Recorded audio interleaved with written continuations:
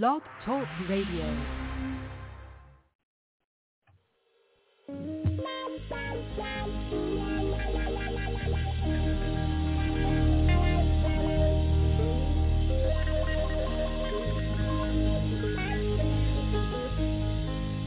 God is my keeper.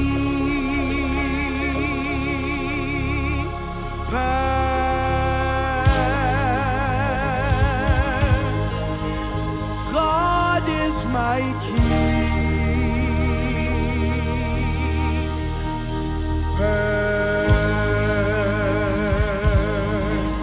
God is my keeper.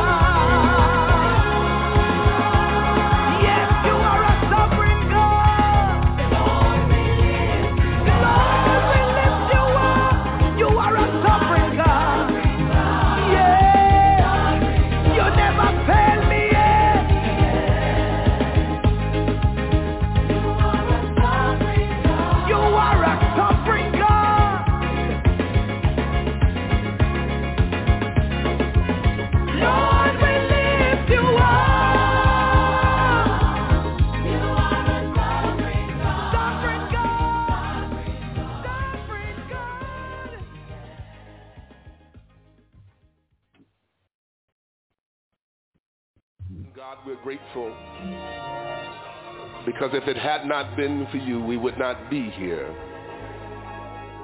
We opened our eyes this morning, God, because you gave us the strength to open our eyes. We were able to rise because you gave us strength in our limbs and the facilities of our body.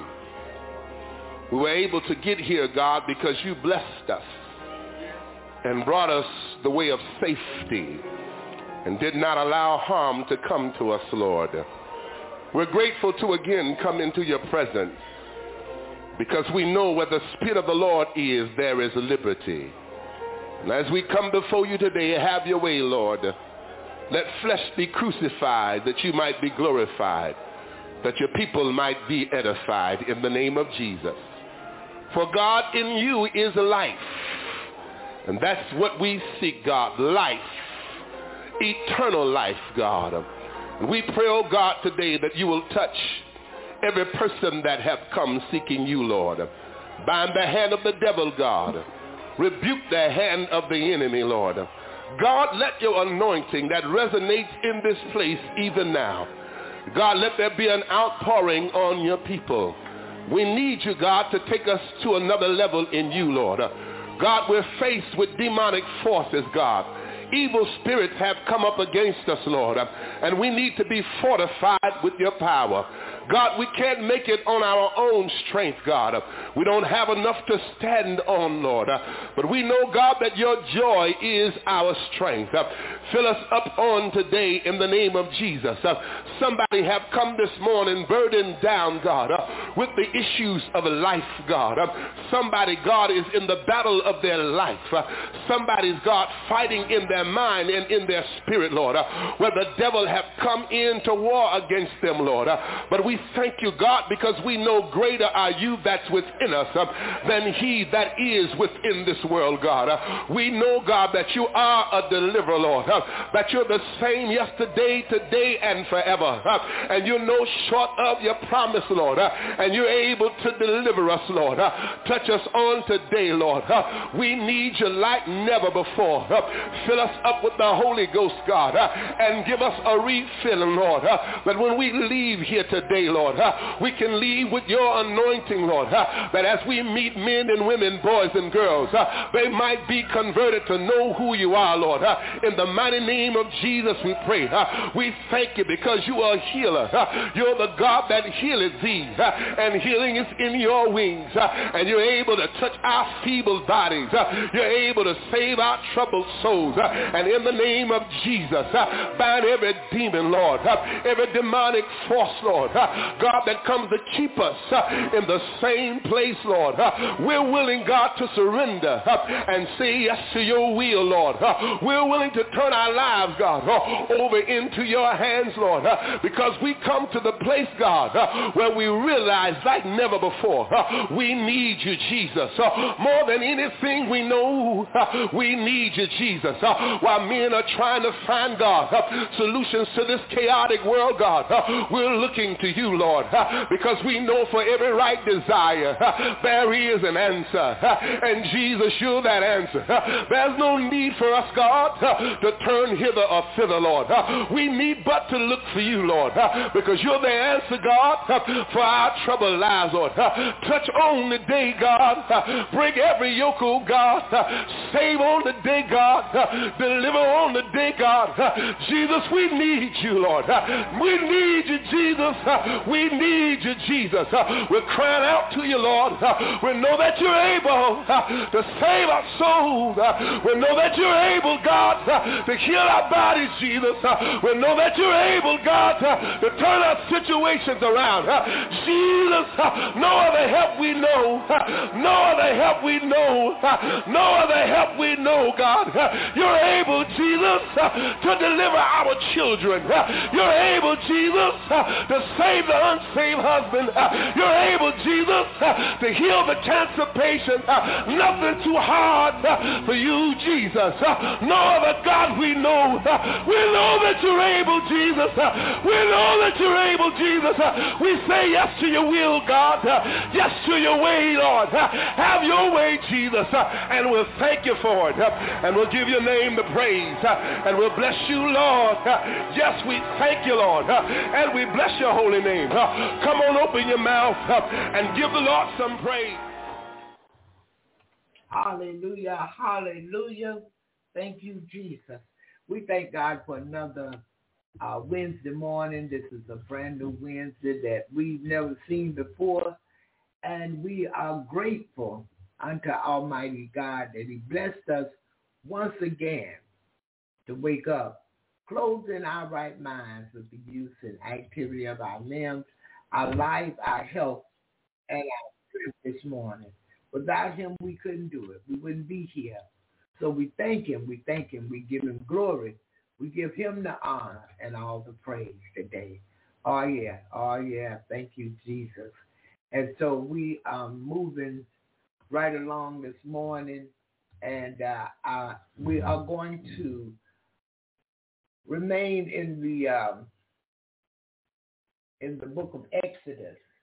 But this morning I have some stuff going on, so we're going to take a listen to Bishop Noah Jones. I'm Still in His Hands is the title this morning. I'm Still in His Hands. So we're going to listen to that, and while we prepare for that, I'm going to, one more song of the morning. I had anticipated being this busy, and I think I had another appointment today, but it's okay. It's okay in Jesus' name. I know I have one tomorrow, and I'm just getting things done. I need to get done is all, and I can't be out there and in here at the same time, so I have to do one thing at a time. So we thank God this morning, and again, welcome to Jesus in the Morning. I'm your host, Evangelist Barbara Pittman, and the Real People Evangelist, and I come to you each weekday morning, 7 a.m. Eastern Standard Time, and today is May the 17th, 2023, and so we are 5 months and 17 days into this new year, and so we thank God, we thank God. So listen, we're going to one more song of the morning, and when we come back, we'll come back hopefully with Bishop Noah Jones. Y'all bear with me. I got to look at some things, guys. All right, let's go to this one. This is a request. Over 50 years, the sensational Nightingales have been proclaiming our Lord and Savior, Jesus Christ. All that time I wasn't living the life I was singing about. I was playing church, saying, Lord, Lord, from my lips, but my heart was far from God. We can fool man sometimes, but we can't fool God no time. It is indeed time out for playing church. Mother told me, said, son, to play with God like that is too dangerous. Then mother said something to me, I never will forget it as long as I live. Mother will look at me straight in the eye. She said, son, listen, don't you know you can sing a lie just as well as you can tell one? Time out for playing church. I laid my hands on mother's forehead in the casket. I spoke to her spirit. I said, Mother, I'm going to be at that meeting one of these days to see you and greet you. There's going to be a great meeting, and I want to be at the meeting. Hallelujah.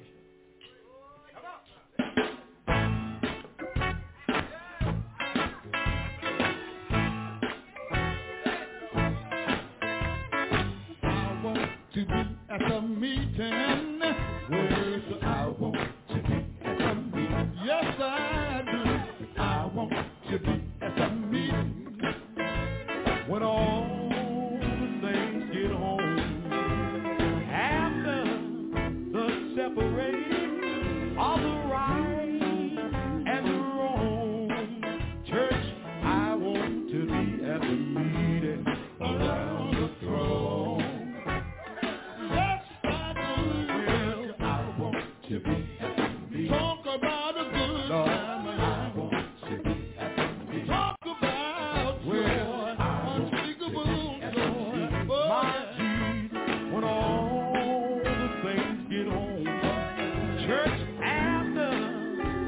separating all the right and the wrong, then I want to be at the meeting around the throne. My Jesus, after the separating all the right and the wrong, I want to be in the number when the saints go marching home. All of my trouble will be over, sorrow will be gone, saints, and then we can go to the meeting around. If you're gonna meet me there, wave your hand and say that I want to be at the meeting. Talk about a good time. Oh yeah. Talk about joy. Oh yes, unspeakable joy when all the saints get home. Church, when this walk of life is over down here, and I no more shall roam, then I want to be at the meeting around the throne. I want to see how many of y'all can identify with this verse that says, when I get to Jordan, walk Jordan just like a man, I'll unbuckle my sword from right off my side, I'll stick it in the golden sand. Talk out to God the Father, and I'll talk to God the Son, saints, and then we can go to the meeting around. If you're gonna meet me there, somebody wave your hand and say that I want. Somebody got a father waiting on them over there. Somebody here got a mother waiting on them over there. If you're gonna meet them there that day, let me hear you say amen. When all the saints, yeah, but I can't speak for y'all, but I'm gonna shout and never get tired. And never wanted. Or when I get to the meeting around the throne. All of the nightingales can identify with this verse that says, when I get to heaven, I'll meet my dear mother there. She'll say, God Almighty, here come my child. He must God hear my prayer. We'll be at home. Lord, we'll sing a brand new song. Saints, and then we can go to the meeting around. Somebody put your hand together and help the nightingale say that I want to be. You talk about a good time, yeah. Talk about joy, unspeakable joy. I sure want to be there when all the saints get home. Well, I want to be known. Separation, oh, gotta be known.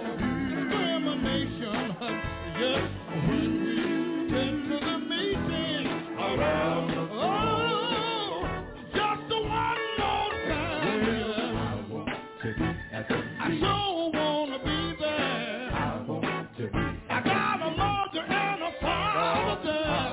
Most of all, I want to see Jesus. Jesus, when all the saints gather at home, church, after the separating line of the right and the wrong, then I want to be at the meeting around the throne.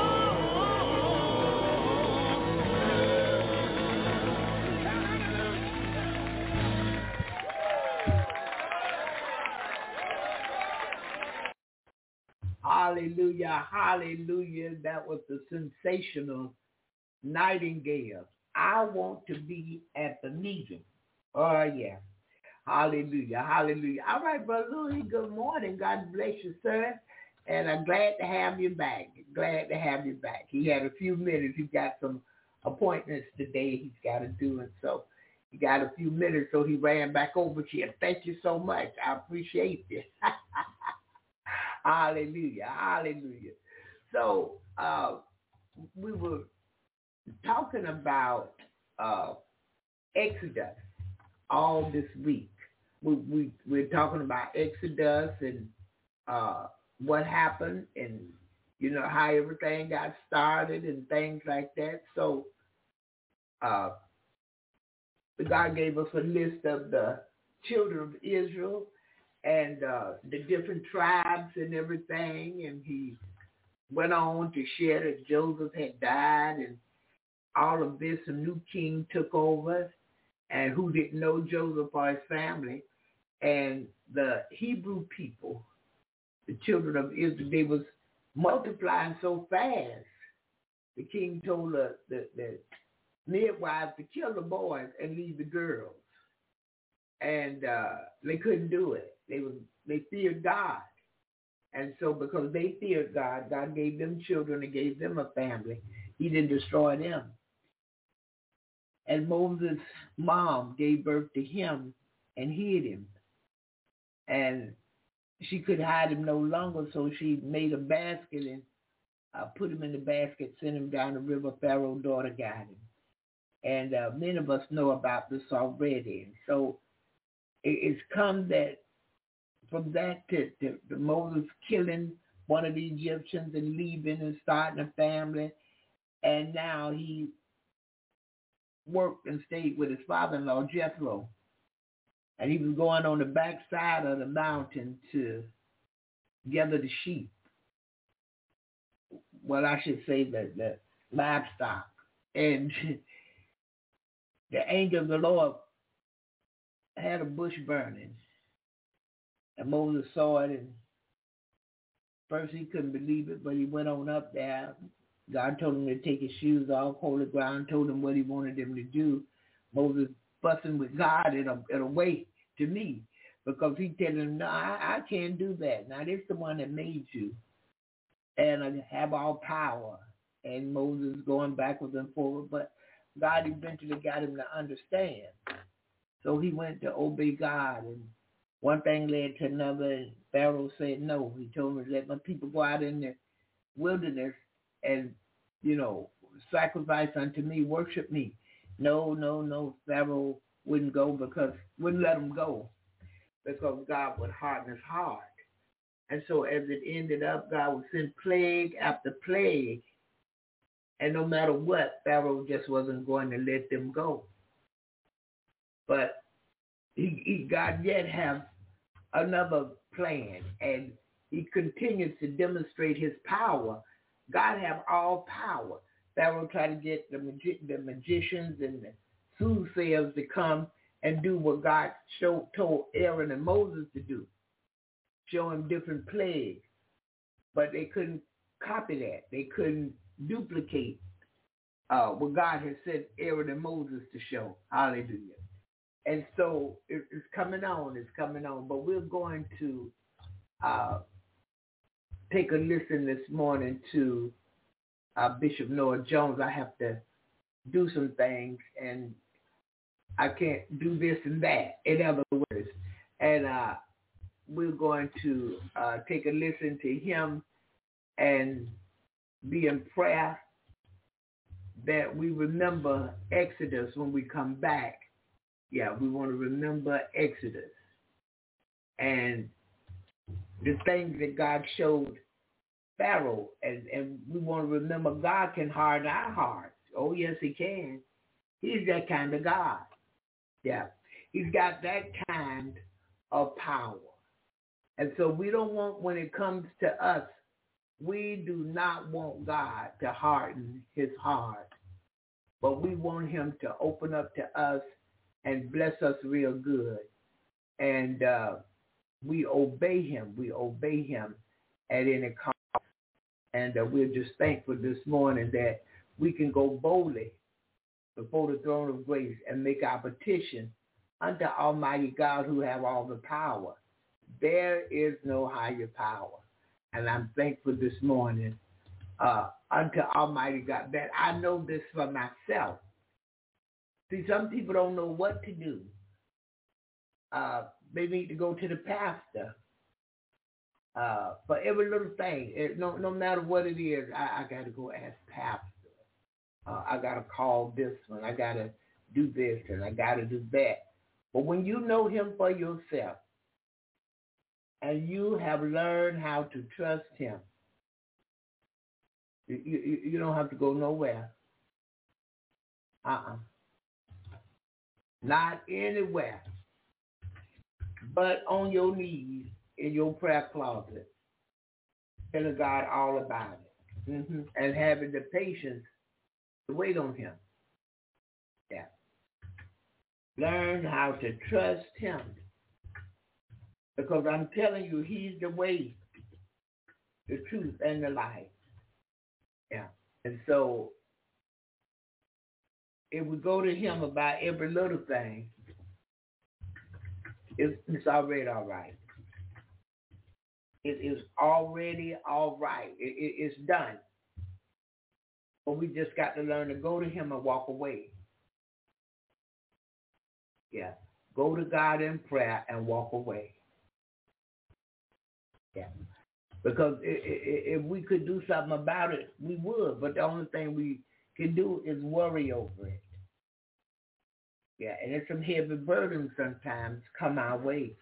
Losing a loved one, sometimes losing a job. That's a heavy burden. Especially we're not sure if we're able to get another job because this, that, and the other, but by faith.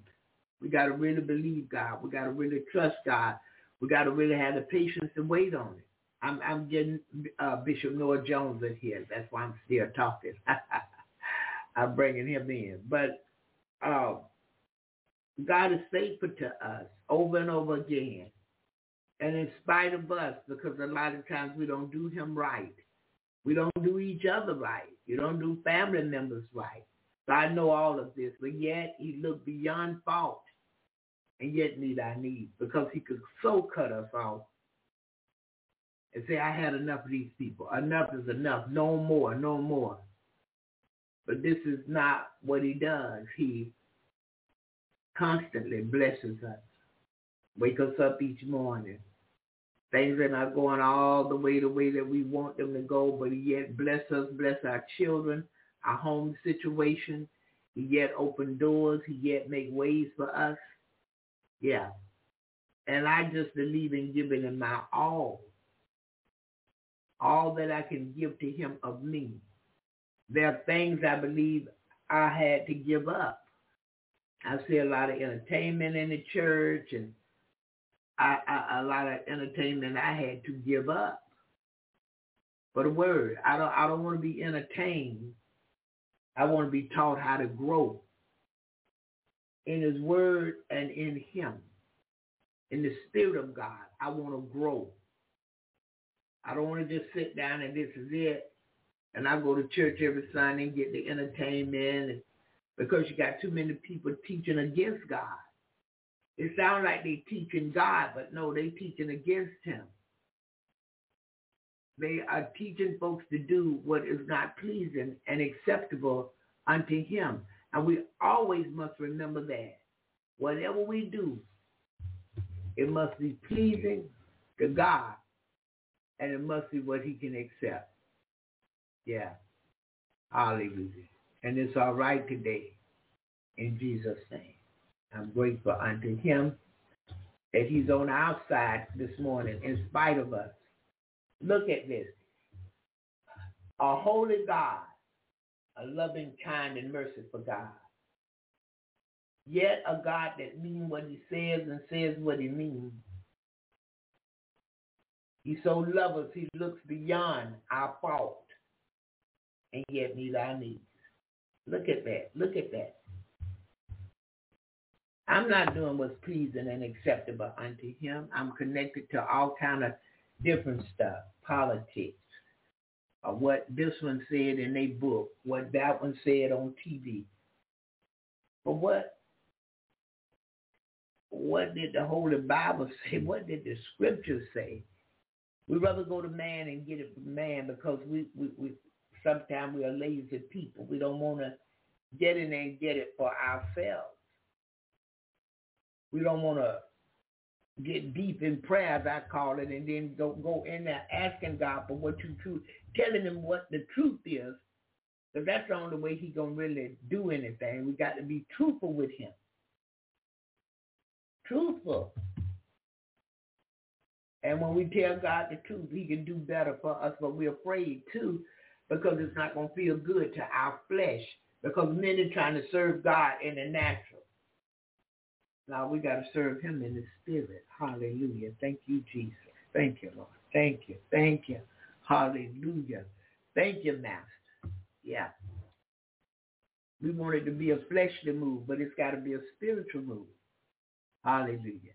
And so we thank him this morning. We're grateful unto him. We appreciate him. We love him. It was him that first loved us. And without him, we can do absolutely nothing. Yeah. So I'm thankful unto the Lord. And I trust him today. And he's given us one more day. Again, this morning, yesterday is gone. And tomorrow is not promised. We have today. And today is a good day because it's the day that he made. And he made what's good. Hallelujah. So we're thankful this morning unto him. And there's none like him. We can search all over, but we won't find nobody greater than Almighty God. I encourage you today to sell out to him 100%. Give him your total life and make him the God of your life. I often look at it and I see we in 2023. And the stuff I see in 2023, it's like nothing ever else is going to happen. Everything's just going to be carefree and fighting and doing what I want to do. No, sir, and no, ma'am. It won't always be like this. Yeah. But a believer, God is turning the thing. Yeah. He's working at which concerning us. And sooner or later, things going to work in our favor because he's going to turn things around for the believer, his children. But it won't always be like this for the non-believer. When we leave, we start to leave. God starts to shift us in another direction. They are going to be in trouble. I believe in my heart, not only his love, but because we, his people, his children, are here. He's allowing the earth a lot more time. He's allowing the world a lot more time. And if we look at him, he's a super great father. Because he's not giving up on anyone. He wished that none should perish. People, we have more time than ever to come to him. Seek his face. Turn from our wicked ways. We have time to witness to others, but we're so concerned about our bills and what I may lose or this and that. We don't focus. Yeah. Sometimes we are really acting like the world. But we must believe that he's a rewarder of them that diligently seek him. Not just for the first time to get the word and get understanding, but constantly, daily, diligently seeking God. Before I make a move, let me talk to the Lord about this. Lord, this and that, that and this. And it's already all right in Jesus' name. All right, we're ready. We are ready. And we have Bishop Noah Jones, and his message this morning is, I'm still in his hand. I'm still in his hand. And we're praying that tomorrow we can come back with Exodus. Yeah. Chapter 10, I believe is where we stopped off. We stopped at 9, but we're going over to 10 and get to the big exit because it's coming. It's coming. Hallelujah. Let's go on with Bishop.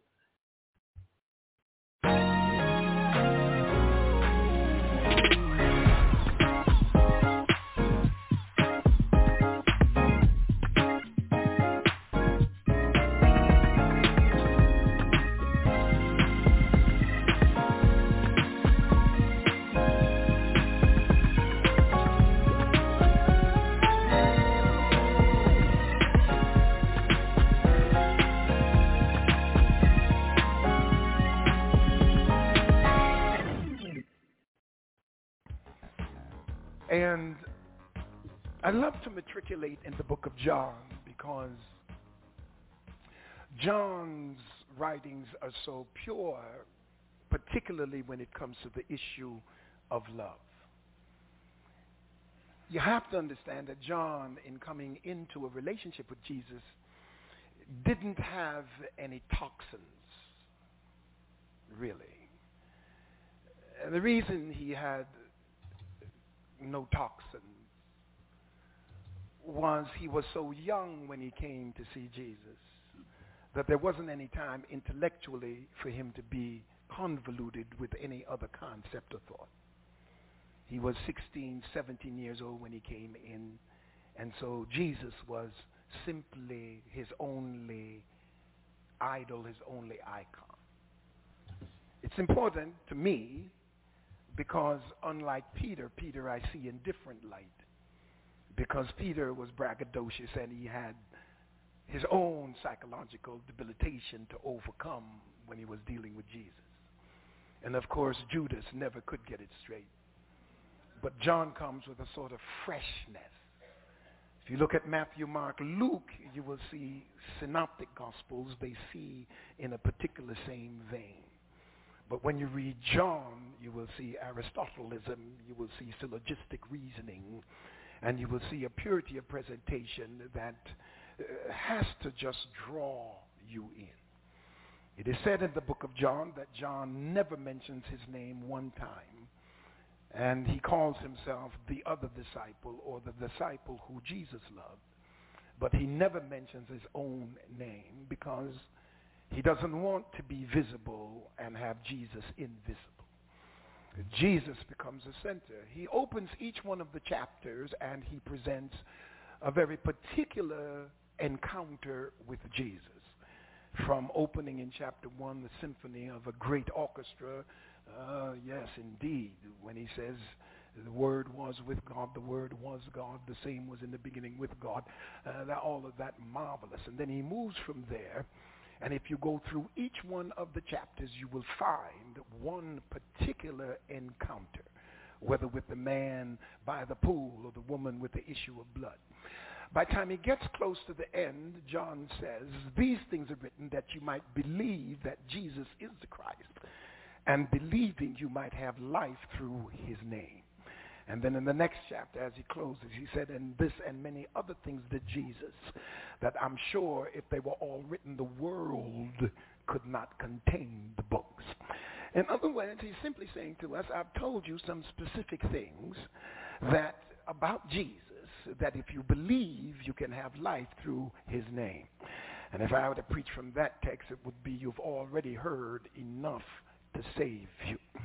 In chapter 10, we pick up with another one of those very specialty things that John does with Jesus. And here he makes an analogy, rather, to the shepherd and the sheep.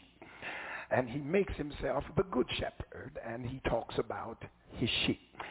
By verse 24 really, as he's now getting into the discourse in a very mighty and powerful way, oh Lord, I could go from 19. It says, there was a division therefore, again, among the Jews for these sayings, and many of them said, he hath a devil and is mad. Why hear him? Others said, there are not the words of him that hath a devil. Can a devil open the eyes of the blind? And it was at Jerusalem, the feast of dedication, and it was winter. Jesus walked into the temple, Solomon's porch. Then came the Jews round about him and said unto him, how long dost thou make us to doubt? If thou be the Christ, tell us plainly. Jesus answered them, I told you, and you believe not. The works that I do in my Father's name, they bear witness of me, but ye believe not, because ye are not of my sheep.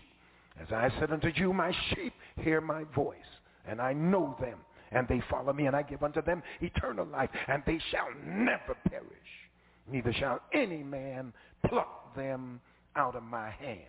My Father, which gave them me, is greater than all, and no man is able to pluck them out of my Father's hand. I and my Father are one. Then the Jews took up the stones again to stone him. Look at somebody with all the ebullience you can muster and tell them, no man. Look at somebody else and say, I've been through enough. And I found out no man can pluck me out of his hand.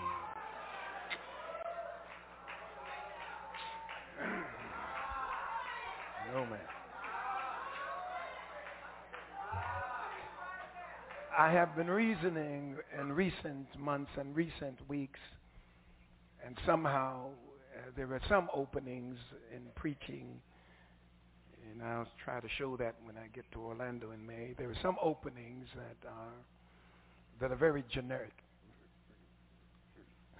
Generic, particularly because if you are opening from the wider point of view and narrowing into what you're doing and what you're saying. In other words, you take the widest of the context and come into the text. It becomes very generic in the opening because you're dealing with the philosophical concept that embodies the whole scripture. Not psychological concept, we'll get to that, but the philosophical concept that embodies the whole scripture. And it is true that God has left himself outside of our sensual perception. And that is that nobody in here can have a relationship with God through their senses.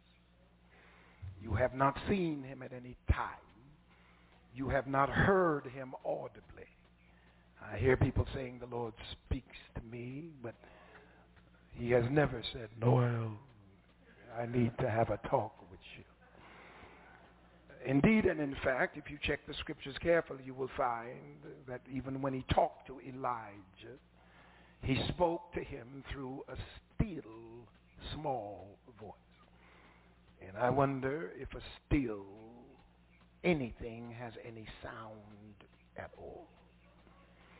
The Holy Spirit maketh intercession for us with groanings that cannot be uttered.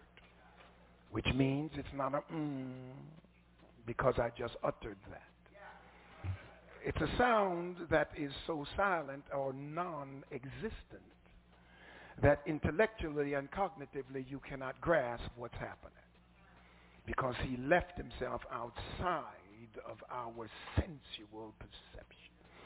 Haven't smelled him, haven't touched him at any time. And it's interesting that God would not even allow the Old Testament characters to have an image of him.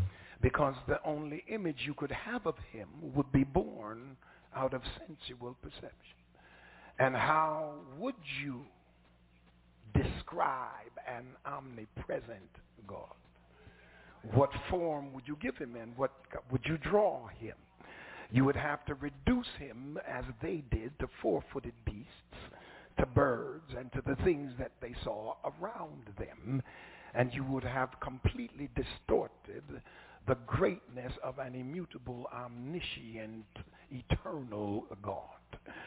And so he leaves himself outside of our sensual perception, which means that he cannot be cognitively brought into being. And let me put it another way. I'm going to get there tonight. He is everywhere, but he's nowhere if you don't meet him somewhere. As if he refuses to reveal himself. You cannot cognitively bring him into your space. My relationship then with God has to be born strictly and from the point of view of revelation. As Paul Tillich puts it, revelation must be given, it must be received, or it's not revelation. If God puts it out there and you don't get it, then it's not revelation. So he has to put it out there for you to get it, so that it becomes revelation. Can I take it further? For those who are holding out. To show you that it's not intellectual, that it's not cognitive, there were two boys in their separate mothers' wombs. One's name was John and the other was Jesus. Jesus was abiding in the compartment of Mary's womb, and John was in his mother's Elizabeth. The both boys were separated by two thin layers of cutaneous tissue, and they were unconscious. Yes, there was a sense of awareness in every child, even though in the mother's womb, but there's a cognitive unconsciousness as it relates to being able to deduce or to logically analyze anything. Because in the mother's womb, there is no capacity. Jesus is God, but he was not reading the Jerusalem Tribune in his mother's womb. Who would deliver it, please? There's no paper boy that could deliver that. And so consequently, the boys are unconscious. There is no cognitive cerebral energy jumping off to deduce anything. And yet still, the Bible says, when the boys came close together, that John leapt in his mother's womb and received the Holy Spirit and didn't say, Jesus, Jesus, Jesus, Jesus, Jesus, Jesus. I hope you're with me. Don't let me lose you now. Now, notice, if you will, the unconscious John had revelation of Jesus, and it was not intellectual or cognitive. It is that God just opened up his spirit to the revelation of who he has been sent to point the way. Now, the unconscious John knew who Jesus is, yet the conscious John sent messengers to Jesus and said, are you the one, or should we look for another?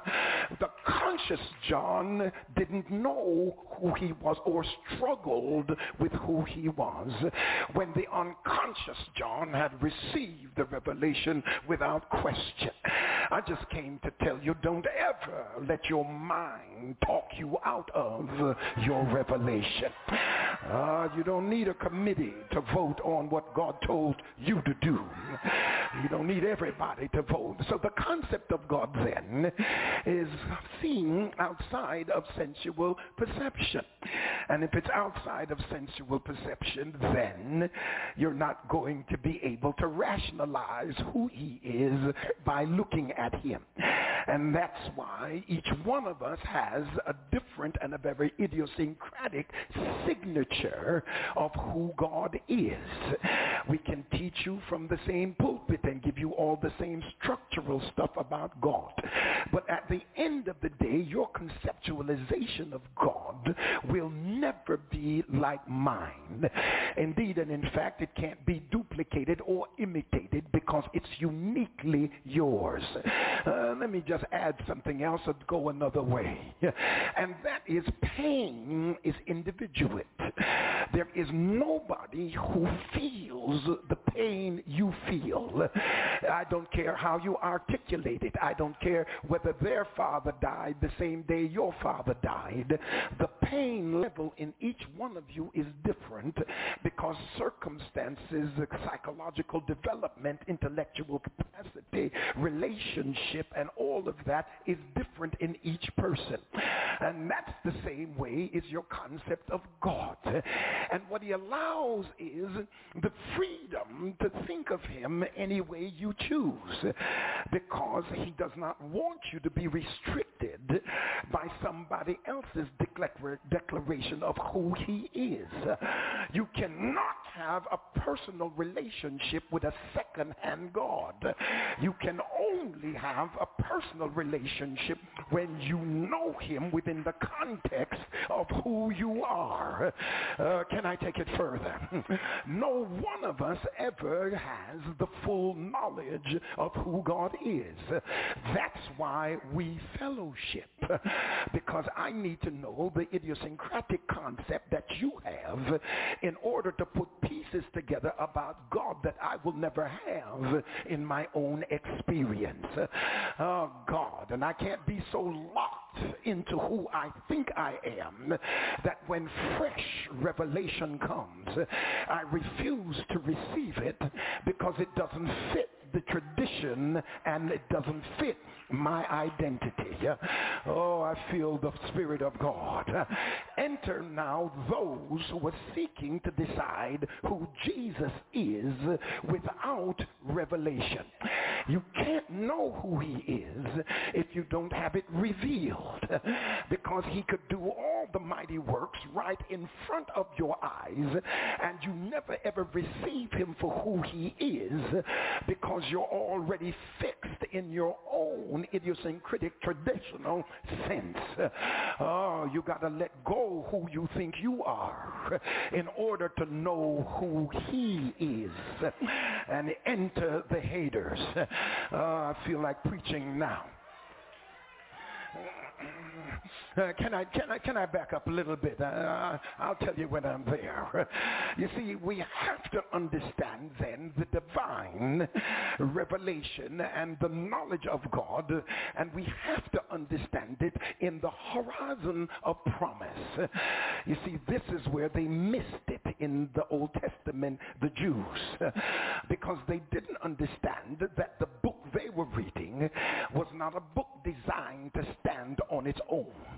It was rather just a typology to point to the most significant creature who would ever walk the face of the earth. But they got caught up in who they thought they were, and they became the center of their religious experience. And so now they begin to control, you see, and become very religious. And let me put this in the way, again, epiphany. You see, you can be very religious and not be spiritual. And you can follow the ritual, the ceremony, the symbol, and never be spiritual. Because spirituality carries with it a flexibility that is not locked into tradition, but is always looking for fresh and new revelation. And so to understand God, because again now you don't see God, and no man sees God, so he doesn't come to us in our sensual perception, but he makes us promises. And what God does is he makes us promises, and then he fulfills the promise he makes, because he made us a promise and put the promise in our spirit, and then he fulfilled the promise that he put in our spirit. Then we know it was God. He brings into material something that you believed in your heart, but he did not show up to show you what he was going to do. He just put it in your spirit. Let me put it another way. Your faith has to believe what God has put in your spirit. And what Satan does when something's placed in your spirit is he makes the circumstance as contradictory and as antithetical to the promise that God put in your spirit, so that he can get you to abort the promise by not believing that God spoke to you. I wish somebody'd help me here. See, God's got to speak to you, but you don't see him. You only hear him, because faith cometh by hearing, and hearing by the word of God. Then his spirit speaks to your spirit over a bridge of faith, and then lets your spirit speak to your mind. If that were not so, you could never have peace which passeth all understanding, because it's not a peace that's coming to your mind, it's a peace that's coming to your spirit. It's by faith that it links your spirit, and your spirit can hold on to stuff that your mind can't comprehend. How can you believe such a thing? And that's how God reveals himself as God, and that is he brings it through a promise. Can I take that a little further? This becomes critical now, because he has to be faithful to his word, and if he's not faithful to his word, I can't be faithful to him, because if he's going to vacillate and take me through certain psychological vicissitudinous changes, then I'm going to have problems believing him. You have to establish establish a consistency in keeping your word in order for me to trust you the next time. How many times have you become so controlling because you can't trust? I don't want to mess with that. But many people who can't trust are people who control. Well, it's 15 minutes to the store. It's 5 minutes to pick up the article, and they should be back here in 40 minutes flat. Now, I'll give them 2 minutes, but 42, I want to know where you are. I'm not going to mess with that too much. That's why you got to have passwords and passcodes and checking phone bills when they come in the mail and going through and I don't know this number, and now you're calling numbers you don't know, and who is this on the other side of this number? You're doing all of that because you can't trust, and the reason you don't trust is you've been hurt, and you've got to learn how to heal so you can trust again. I feel something helping me here. It's a critical piece here because Jesus Christ, the same yesterday, he's today and forever. But here is what Weiss says, and Weiss points out, and I quote, he says the historical background of this book indicates the unchangeableness of Jesus Christ cannot be the subject of faith of its recipients. Unchangeable alone is not enough to generate faith, unquote. But here's what it is. It is significant in establishing the consistency of the attributes that establish faith. Because you've been consistent, it helps me to contribute to the stand of my faith, because I can depend on you. I can depend on your word. Now you can depend on me to believe you. I feel it here. You've got to do that to help me through it, because the presupposition for the knowledge of God is God revealing himself. Oh, you're going to stand out there and look at his works and never ever acquiesce who he is, because you don't have the revelation. The minute you get the revelation, now you become one of his. And if you can't get a revelation, you don't belong to the group, because the only way to belong to the group is to get a revelation of who he is. And if you have no revelation, you have no relationship. Oh, I'm here to tell you now, preacher can't give you this. The deacons can't give you this. You got to get this for yourself. I feel something pushing me here. I'm trying to behave. It's critical and very important because it sets you in this place where you don't need a clique, or you don't need a committee. You don't need church politics. You ain't got to climb up nobody's ladder. It's just God giving you the knowledge that I am who I am for you. So where God now, in his faithfulness to his promise he has given, he stands to that which he has declared. And whatever he has promised, now he's got to manifest it, and that manifestation now brings you to know that was God. I'm going to tell you something else before I move on, and that is God makes promises in circumstances that are most contradictory to the fulfillment of the promise. And then sometimes he makes a promise and let things go from difficulty to impossibility before he brings it to pass. Oh God, while you're sitting there, and the last thing you ever want to ask God is how. I don't know if you're with me. My children asked me for all kinds of things when they were growing up, and the fact that they asked me indicated to me that they had some respect for my capacity and my ability. Anytime a child can walk up to dad and say, Dad, I need a car, and I need none less than a Camaro. And I said, well, all right. Well, let's think about it. I'll think about it. But the fact that they could ask puts puts me in a class beyond themselves because they expect me to be able to do it. Now, the things my children never ever did was ask how, because how plays with the faith that you have in God, because your mind is going to talk you out of the promise. Now, it goes like this. Now, how is he going to do it? It ain't your business how. It's just your business to believe. Oh, I feel it here. Because the very reason for creation, I'm almost there, is for the God to reveal himself. The reason for creation, there was no reason for creation except that God would show himself. God has only one image, and that's Jesus Christ.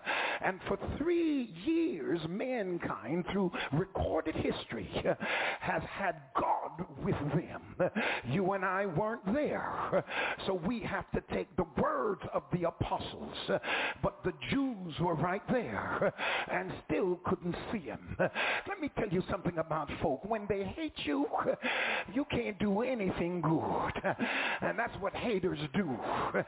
No matter what you do, no matter what level you preach on, no matter how melodious your voice is, it's always going to be, it's all right, but they ain't living right, but they don't talk right, but they got an attitude, haters. But I got news for you. If you don't have any haters, you're not that gifted.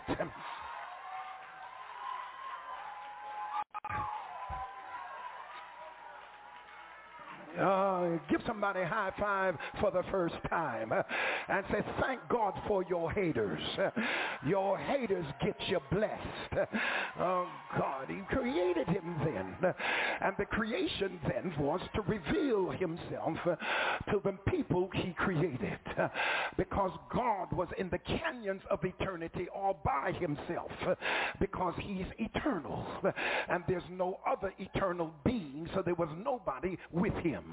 He created the cherubims and the seraphims. And he's the only one I know who will create a creature that is so beautiful that the creature will look at himself and want to be like his creator. That's Lucifer, if you will.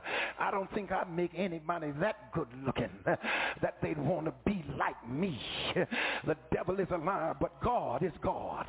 And you ought to thank him, he's God. God gives gifts that oftentimes challenges the beneficiary against the giver.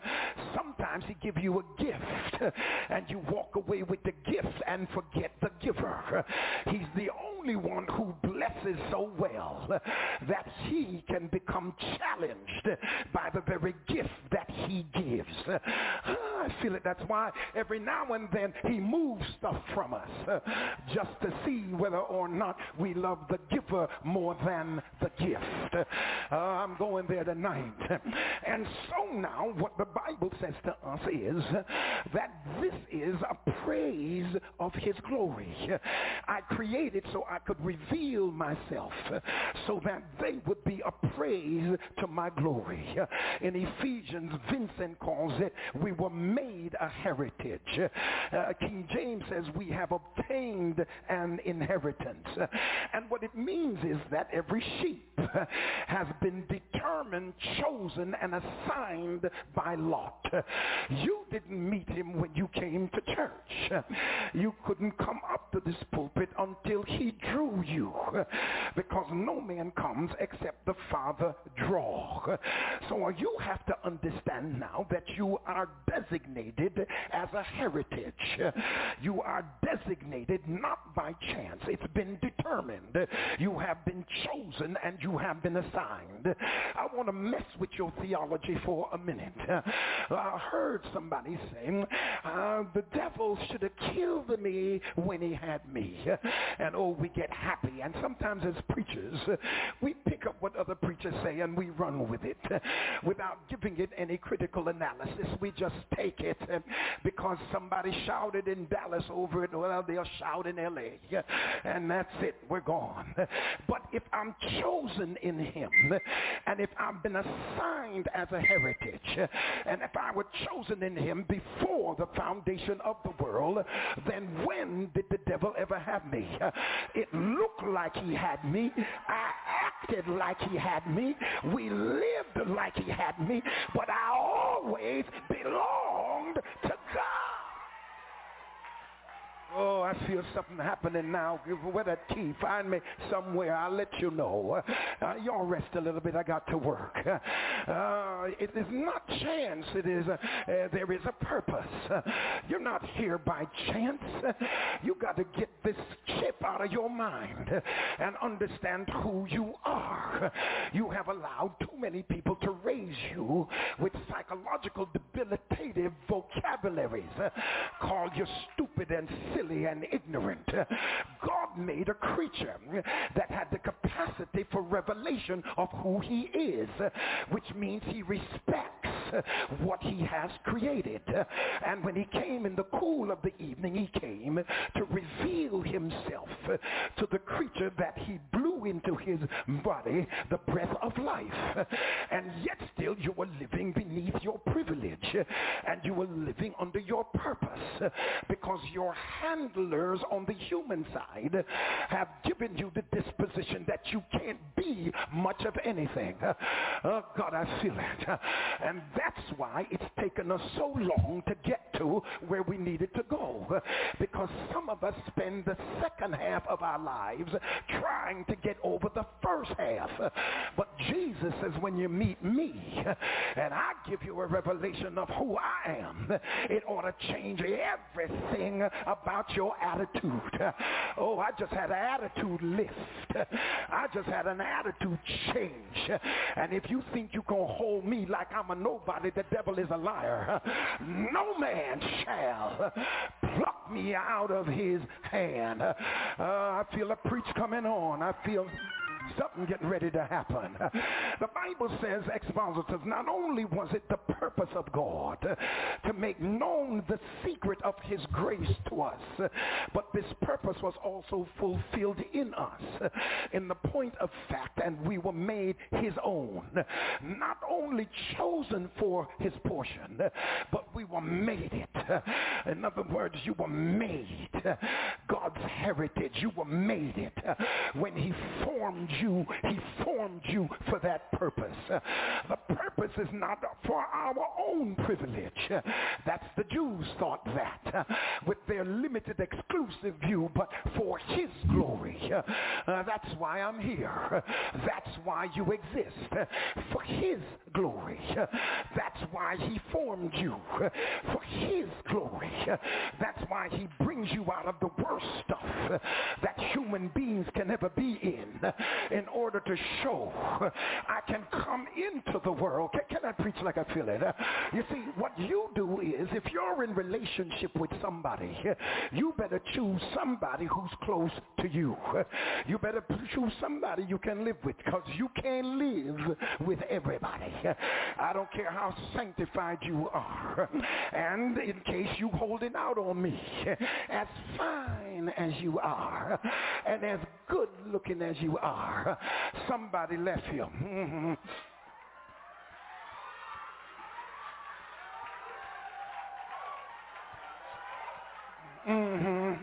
Because you can't live with everybody.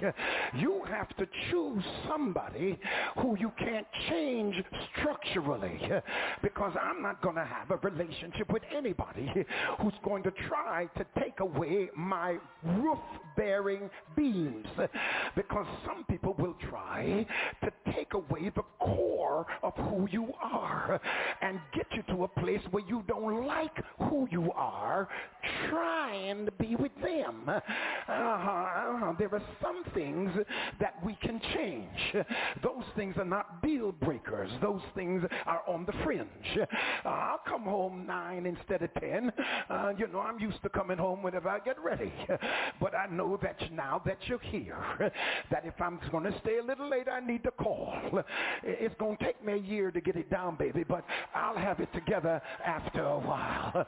You see, there are some things that don't break any deals, but there are some things that are core to who you are. It's core to me to have a clean house, and I can't live with nobody nasty. I just can't do it. I just can't do it. Hang up your dress in the refrigerator. I can't do it. Put stuff over chairs and stuff. Put them in the closet. That's where they belong. I'm sorry. That's just the way it is. But God does not have to choose whoever is close to who he is, because he has the power to transform. So he chooses, according to Paul in Corinthians, he chooses weak things to confound the wise. Oh, Lord, have mercy. He uses base things to confound the mighty. He chooses despised things. He chooses, Lord, nothings. He goes all the way down to nothings, from foolish to base to weak to despised to nothings. In other words, God can choose the lowest to get the glory out of how he changes them, so that when you look at what you used to be and look at who you are now, you can throw up holy hands and say, to God be the glory. I appreciate what you've done for me. And so now the laying down anything in the view. When you come to purpose, it's the laying down anything in the view of others. And he declares, the good shepherd giveth his life for his sheep. And that's because they're mine. I'll die for them, and I'll die and cement the whole deal. You see, his purpose has always been to guide you to the place he wants you to be. And every time Satan snips at you, because God uses people to bless you and the devil uses them to curse you. And everybody thinks because you've moved to another level that they can come get you whenever they feel. Have you ever been with a man, baby, that long after it's over he still believes since he's been there before he can get there again? I've been around some women, yes I have, who still believe that after all these years, another eyelash up and one down can get me again. Oh yeah, he can't forget this baby. I don't care where he's preaching. All I got to do is show up, honey, because I got it like that. The devil is a liar. I've grown since you met me last. I'm a little bigger since you met me last. I'm a little more discerning than when you met me last. I might as well have church.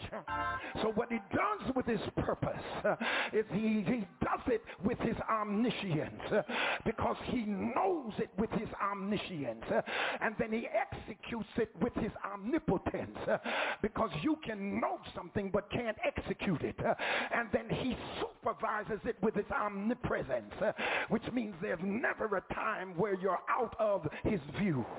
And then he cannot change it because of his immutability, which means he promised me the gift, said he'd never let me out of his hand, and yet still when I walk away, I think like I've lost my blessing. The devil is a liar, because he can't change it in his mutability. So what he does is he spanks me back in line with his purpose. Give somebody a high five and say, neighbor, what you're going through is God spanking you back. He ain't trying to kill you. He's just trying to whoop you back to the place where you belong, so he can take you where he wants you to be. I feel a little churchy now. The lecture is over. And then, of course, he can't stop it because of his eternalness, because I am for the praise of his glory. Now, how is he going to protect it? The best insurance of his integrity is to give it to the heir of all things, the one who made the world. So the Logos doesn't only have the assignment to create, to reveal God. He has the assignment to make sure nothing ever happens to what God has created for his revelation. Give somebody a high five for the third time and say, neighbor, you're going to make it through it because you're destined to make it through it, because not only through him but in him all things exist. Any challenge against God is a challenge against me, and any challenge against me is a challenge against God. And he's already searched out every one of your enemies, and he's come back with the declaration that no man shall pluck them out of my hand. No man can stop you from being everything that God has called you to be. I'm getting ready to close, but I feel something pushing me. I feel something lifting me. What God sent me here to tell you is you got to have a new attitude, a new psychology towards the stuff you go through, and don't back up and act like folk can control your destiny, because when they nailed him on the cross, they nailed him between the radius and the carpal bone, and it cut the median nerve. And when the median nerve got cut, his hands went into a claw. But I'm so glad that my hand was in his hand when it became a claw. So he's holding me in a death grip, in a death grip. Do you know how many times Satan tried to open God's hand to get to me, but he couldn't move it? That's why the Lord told me, no weapon formed against you shall prosper. It ain't gonna work. Get somebody high five. Say it ain't gonna work. It ain't gonna work. I got too much favor. I got too much favor. No man can take my joy. No man can take my anointing. No man can take my vision. No man can take my destiny. No man can take my blessing. No man can take my anointing. Give somebody a high five. Said I looked everywhere, but I ain't found nobody. Because I heard him say that my Father is greater than all, and no man can take him out of my Father's hand. And I and my Father are one. If you can't get it from him, you can't get it from me. Give somebody a high five. Say, I've been to hell and back, but I'm still here, still praising him, still lifting him up. Look at your neighbor and say, neighbor, I don't look like what I've been through, because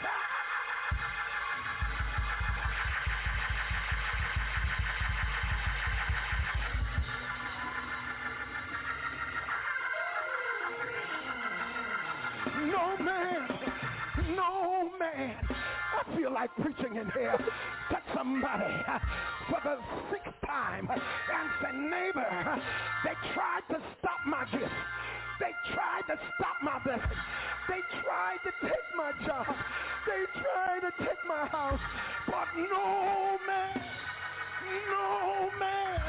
If God lets you have it, it ain't the man. It's God getting ready to take me.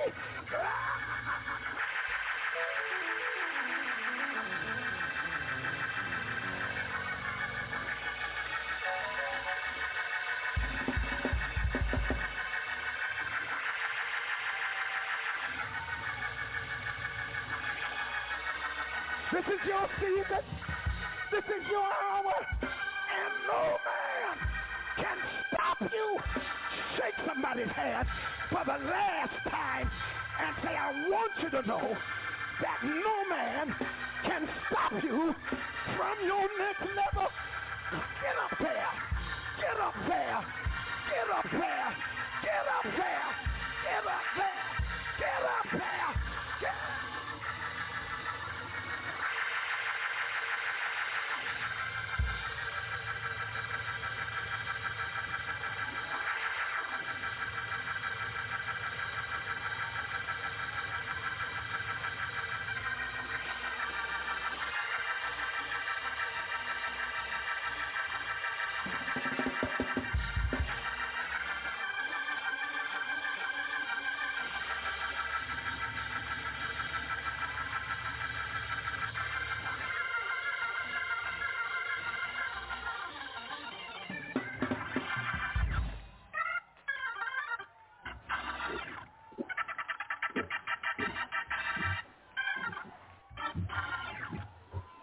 We are always taught. All of us are taught what the scripture says. We always dwell, and particularly those of us who matriculated somebody's seminary, we know for the most part how to expostulate what it says. But every now we have to ask this question, to take it from the philosophical to the psychological. Why is he telling me this? Why? Of all the things that he could have written, why is he telling me this? What psychological debilitation is he trying to correct? How should I think after I heard it from before I heard it? Because he's writing it there to increase my faith and to give me an assurance that no matter how rough things are and no matter how spiritually suicidal I am,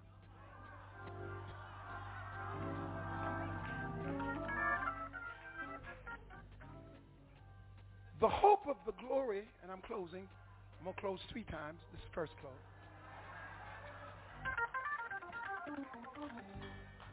When I deal with the hope of his glory, the hope of his glory, I'm not talking about having automobiles. I already have some of the best in the world. I'm not talking about cars. And if you take all of them away from me, fine. The thing that worries me the most is me. The thing that I pray about the most is being a better person and not making young men mistakes as an old man.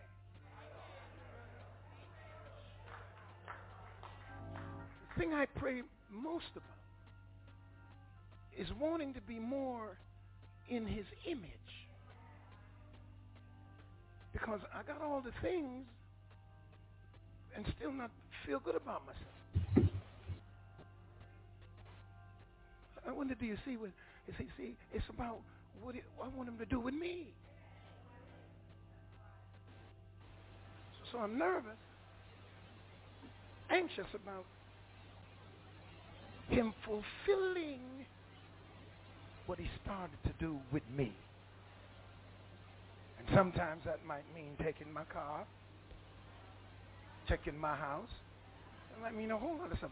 And for you capitalistic folk who want to run up here real fast and tell me Job got double for his trouble,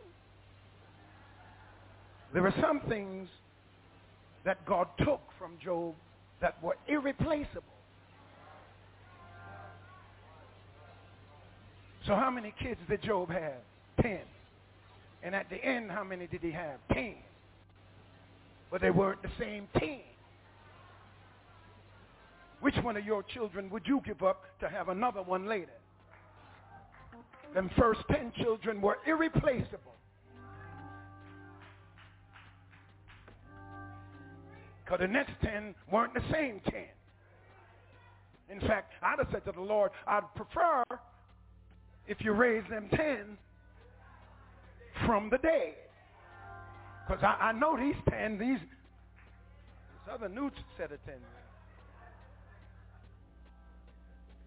Understand this. He wants you to feel with greater assurance that no matter where you are, there is therefore now no condemnation. Because the enemy will destroy you if he can get you into self-condemnatory psychological avenues. Because it's one thing for it to be on the outside. It's another thing for it to come inside. I'm closing for the second time. If you ever learn any truth, learn the truth of having to forgive yourself.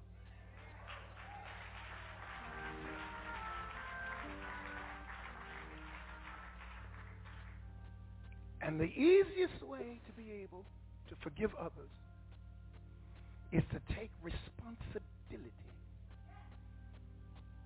for your own life. It goes like this. If you did it to me, I allowed it. I ain't 5 years old now. Amen. If you did it to me, I allowed it. Only two things can go on. Is either I allow it or I'm the perpetrator. So I've learned now, it's on me. It's on me. So I forgive myself for what I allowed. And I sure enough forgive myself for what I did. Because you cannot say that God forgave you if you can't process it into self-forgiveness. Here's what I want you to do. To the preacher that's in here who messed up, cut up, did something awful that everybody talk about. When God gave you the gift before the foundation of the world, he knew what you were going to do when he gave it to you. And he gave it to you anyway. Because the gifts and callings of God are without repentance. He don't have to repent. Why should he change his mind when he had all the information up front? So now you get up. Get up. You have something to offer the world. Don't allow what God already knew you were going to do. So what the Lord is saying to you, like he's saying to Peter, when thou art converted, strengthen the brethren. We need you back in this race. I'm closing for the third time. Somebody looked at the clock and said, third time. Take somebody's hand. Take one person by both hands. You are somebody. You are somebody. God made you somebody. His heritage. Good God Almighty. Dear Father, we come in the name of Jesus. And we thank you because you've given us a wonderful privilege when you told us whatsoever things we bind on earth are bound in heaven. Thank you for the privilege. Thank you for the authority. And as I squeeze one hand, I bind depression. I bind low self-esteem. I bind every spirit that says I deserve this. I bind that spirit right now. You did not create me to be abused. You created me for the praise of your glory. So I bind every spirit that feels like it's got to take mediocrity and live with all kinds of debilitative actions and behavior. I come against that spirit right now. That's not agape. That's foolishness. And I bind it now. I bind whispering. I bind that mindset that accepts the negative over the positive. I bind that mindset that deals with negative criticism and will not accept praise. Oh God, I come now against every suicidal spirit, whether it be physical or spiritual. I come against it now. I bind it in the name of Jesus. Now I thank you, Lord, for the privilege of loosing things. You said whatever we loose on earth is loose in heaven. Somebody squeeze the other hand. I loose your joy. I loose your finance. I loose your vision. I loose your revelation. I loose your energy right now. Step up to the next level. Step up to where God would have you. And I claim it in the name of Jesus. Go there. Go there. Go there. Somebody holler, I'm going there. Loose those hands and put your praise on it.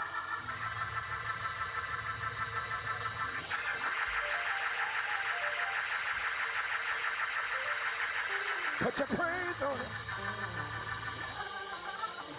If you believe God, put your praise on it. If you're going to the next level, put your praise on it.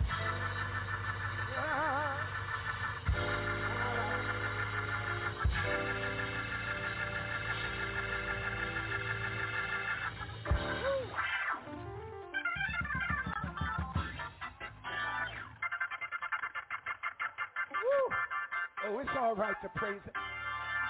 Praise him till you get it out. Praise him till you lose your mind.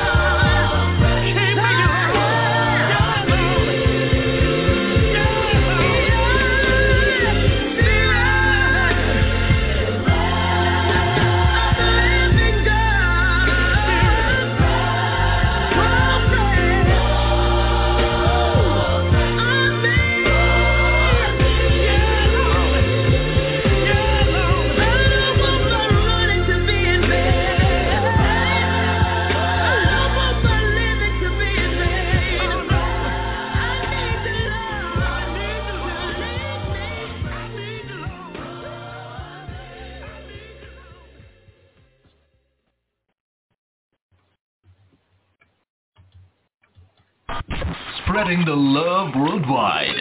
www.jesusinthemorningradio.com. Hallelujah, hallelujah, Bishop Noah Jones this morning. And I like the way Noah Jones breaks things down many times and add,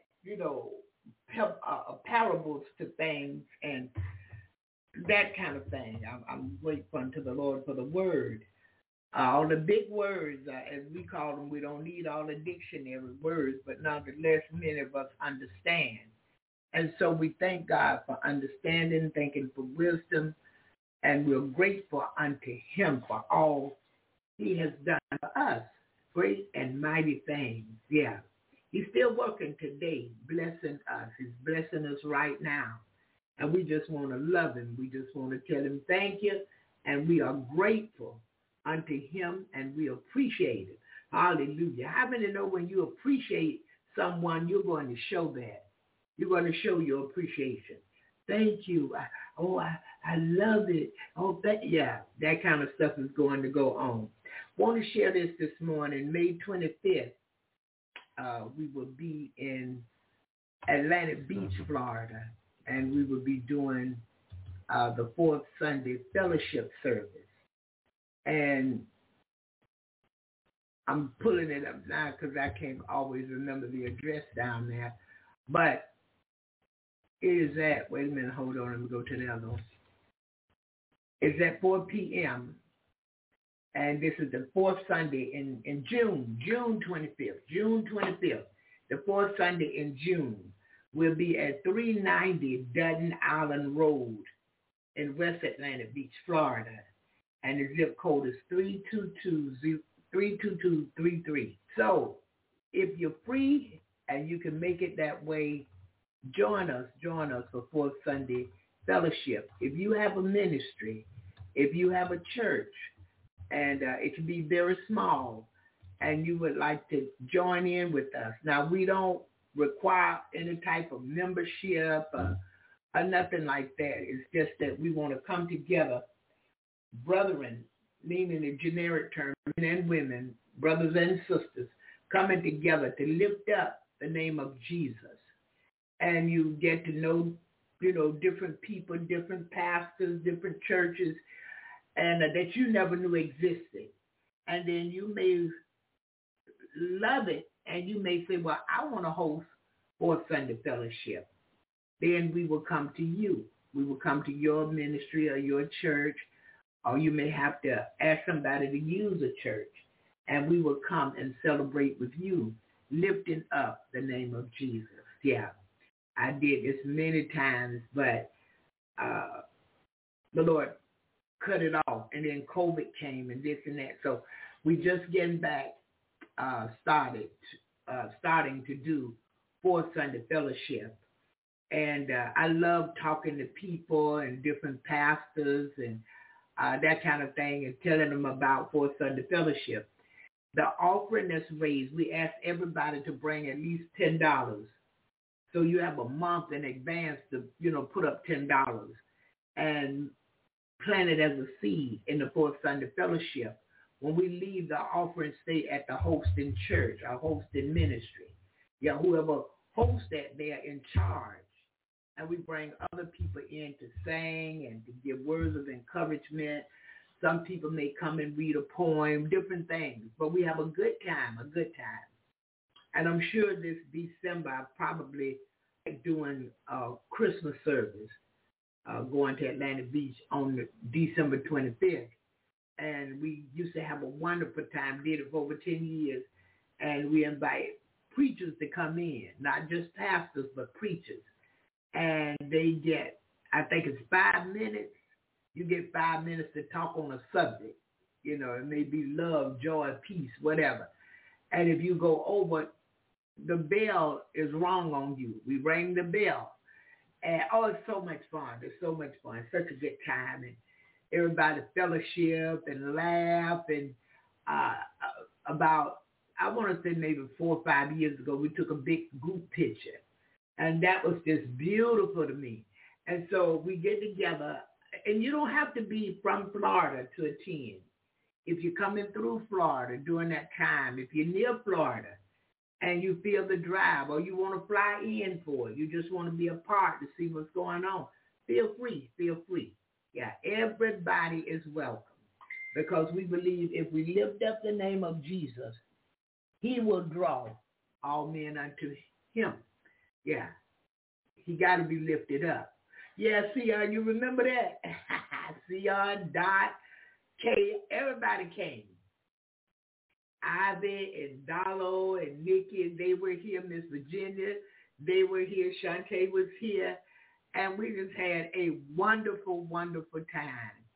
And we all went to the Christmas service, and then other people came, and we just had a joyful time.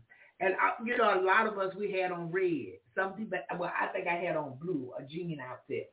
But a lot of people had red on, representing the holidays. And that picture was so beautiful. Yeah, it turned out wonderful. And I just love all that kind of thing, getting together and loving one another. No foolishness of any kind. We don't need it. Yeah, we just need to get together and show one another we love each other because the word said this, God said this. He wanted us to love, not as the world loves. He told us to love one another. Yeah, love covers a multitude of sin. When you love, you're not going to come with no foolishness. You remember that, Sister Dot? Yeah, you're not going to come with no foolishness. You're going to find an excuse for the person you love. So when people talk about you or whatever, and they say they members of the household of faith, you don't get upset with them. You just let it go. So many times our biological brothers or sisters, they do stuff to us and we let it go. So being a member of the household of faith, we're doing the same thing. Yeah, we're doing the same thing. We're looking beyond fault and loving right on and going right on in Jesus. Hallelujah. I'm thankful unto him this morning because there's none like him. And who else could give such great things as a fourth Sunday fellowship? We fellowshipping with one another. He says, forsake not the assembly of yourselves together. We come here each morning, each weekday morning as a group. And we don't forsake the assembly. We come, we hear the word of God, we sing, we pray. Yeah, we talk about things. Testimonies come forth sometimes. Sometimes people just want to share stuff. It don't have nothing to do with the text or the message. They just got stuff they want to share. They should spot. As long as you're sharing Jesus, I have no problem. I remember Brother Louis told me this. He said, as long as you teaching Jesus, I'll be there. If you stop teaching Jesus, I'm not going to be there. Yeah. Oh, I miss Solar Landlord this morning. Good morning to you, Apostle Boatwright. God bless you this morning. Yeah, so this is what we are about, the love of God. We want to love one another. We want to love our other brothers and sisters. Yeah, I may not attend the same church as you, ministry, or we may not run in what they call the same believer circle. But I know you're a believer. You know I'm a believer. When we see each other, we greet each other. Sometimes it's with a hug. Yeah. I don't know you after the flesh. I just know you after the spirit. And if the spirit in you agree with the spirit in me, we on one accord. And if I can do something for you, that's what I want to do. And that's why the Lord, I believe, gave me Fourth Sunday Fellowship, because of this. Small churches. And sometimes a small church needs repairs, or it may need something else. Or they may be trying to help a member, what we call a member of that particular household of faith. So by leaving the offering there, the church have a few more dollars. They can do a few more things. Yeah, they may be doing things out in the community. You never know.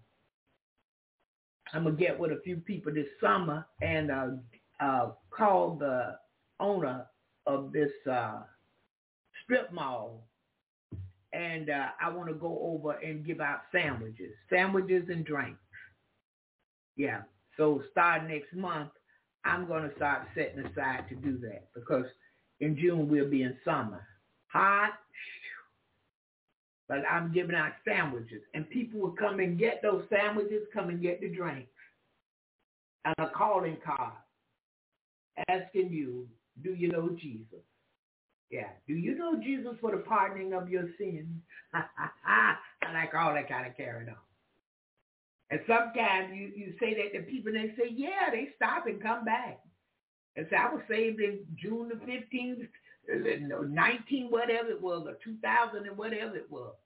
And he been good to me. My son was this and that, and my husband was this and that, and honey, God healed him. Honey, God delivered. Yeah, people talk like that in the South, see. And they tell me all about it. And when I know the thing, we both hollering, yelling with our hands lifted up. Thank you, Jesus. Right down the sidewalk, because I'm not ashamed. I guess I just don't have brain enough to be ashamed of the gospel or the great testimonies about Jesus Christ. I just don't know how to be ashamed.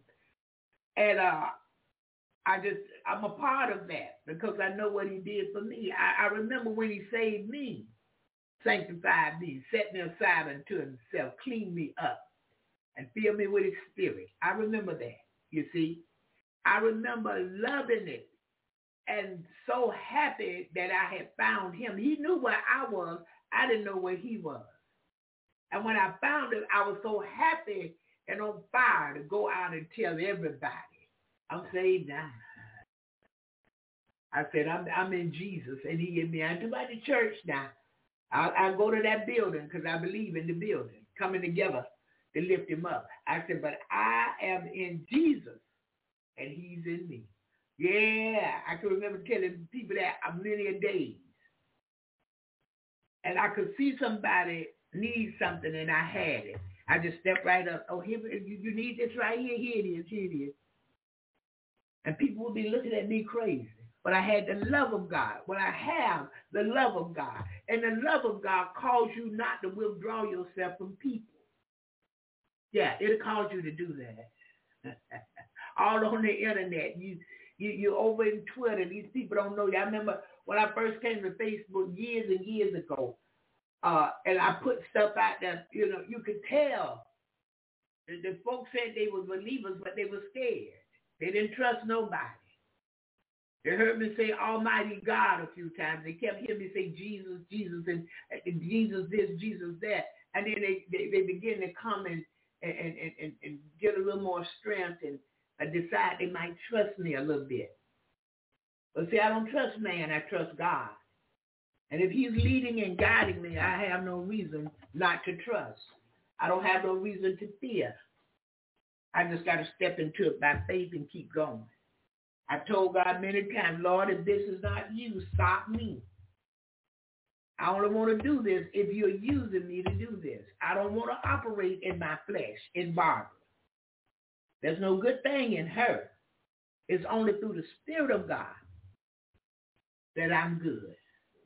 Yeah, but see, it's not me, it's him. It's that greater that lives within me than he that is in the world. Oh, amen goes right there. I feel like right there, I feel like shouting. Hallelujah. Because God is faithful to us. He's good to us. And he wants us to be good to one another. And I consider the ones that faithfully come every morning or as often as they can to Jesus, that's that faithful few. You can count on them. They come to hear what the Spirit is saying to the church. I can't go with what they got out here now. The new wave, new age. I have to stay with the old path and looking around. Yeah, see, I'm still that kind of person that believes getting on the altar and calling Jesus till he comes. I'm that kind of way. I understand all of that kind of thing, you see. I still believe in fasting and praying. Eating no food and drinking no water. They come out with something called an intermittent fast. I said, Lord, they just take your stuff and do anything they want with it. But guess what? It's appointed unto man once to die. No matter what's going on, no matter what the so-called house of prayer that's not, because somebody's building their own empire and using the name of God and Jesus or whatever, love and all of that, it don't matter. It don't matter of those that beating people out their money and lying to. That don't matter. I'm going to tell you why I say it don't matter. It's appointed unto man once to die. And after death comes the judgment. Everybody is going to be judged. So if you've been lying to folks, scamming folks, cheating folks, just want their money, you sick of them because they don't obey, whatever it is, guess what happens? That's on you. I have a lot of people that come. I tell them what to do. They don't do it, and they write back a day or two later. Sometimes the same day. And when I ask, what did you do? No, I didn't do that. I didn't do that. Evangelist, I said, well, until you obey God, you can be blessed. It can't stop. He's telling you to come out. You telling him what you going to do, or you don't say nothing. You just do what you want to do. Because the flesh have us thinking it's our thing. We can do what we want to do, but you can't. You were bought with a price, the precious blood of Jesus Christ. Yeah.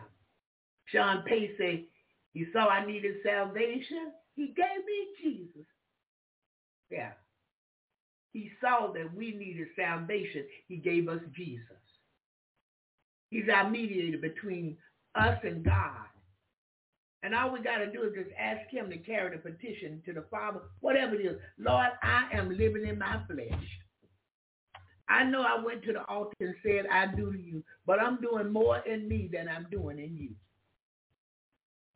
And if you mean that, God will fix that for you. He'll give you a spiritual walk. You'll be able to walk in the spirit that you don't fulfill the lust of your flesh. You won't be puffed up and put up and you won't, no. Them secret sins, they'll go. Because you want more of Jesus. You want more of living right before him daily. Because we got to remember now, his eyes are in every place. Every day you live, God's eyes are in every place. Not just when I tell you in the mornings here, but every day, every night, all night. His eyes are in every place. He's beholding the evil and the good. He sees everything. Because when we stand before him, he can play this back and show us. We can't lie on God, I'm telling you. You've heard me say this before. We're making our own movies every day. We're recording. We have the leading roles of our movies. And one day it'll be played at judgment. And not only God see, but you're going to get to be reminded. Yeah. I want to stand before him pure and holy. I want to stand before him with people that he sent me to be a blessing unto. And this work won't burn up because I obeyed God, not Barbara. I wasn't after stuffing things from people, and I wasn't after money. Yeah. Because taking gifts even from people, you got to be careful too and make sure that's God. See, but he have a way of proving it to you that it's him because he supply need. See, the enemy will come too because he wants you to think he's a giver. But if you take from him, there's a day coming you got to pay it back. And it's going to be on a day you least expect it when you're really not prepared to pay it back, whatever it may be. People going to the witchcraft doctor, the soothsayer, the root worker. There's a day coming when all of that have to be accounted for. So we're doing it now. Not only we, Lord forgive me. People are doing that now. Many different ungodly things.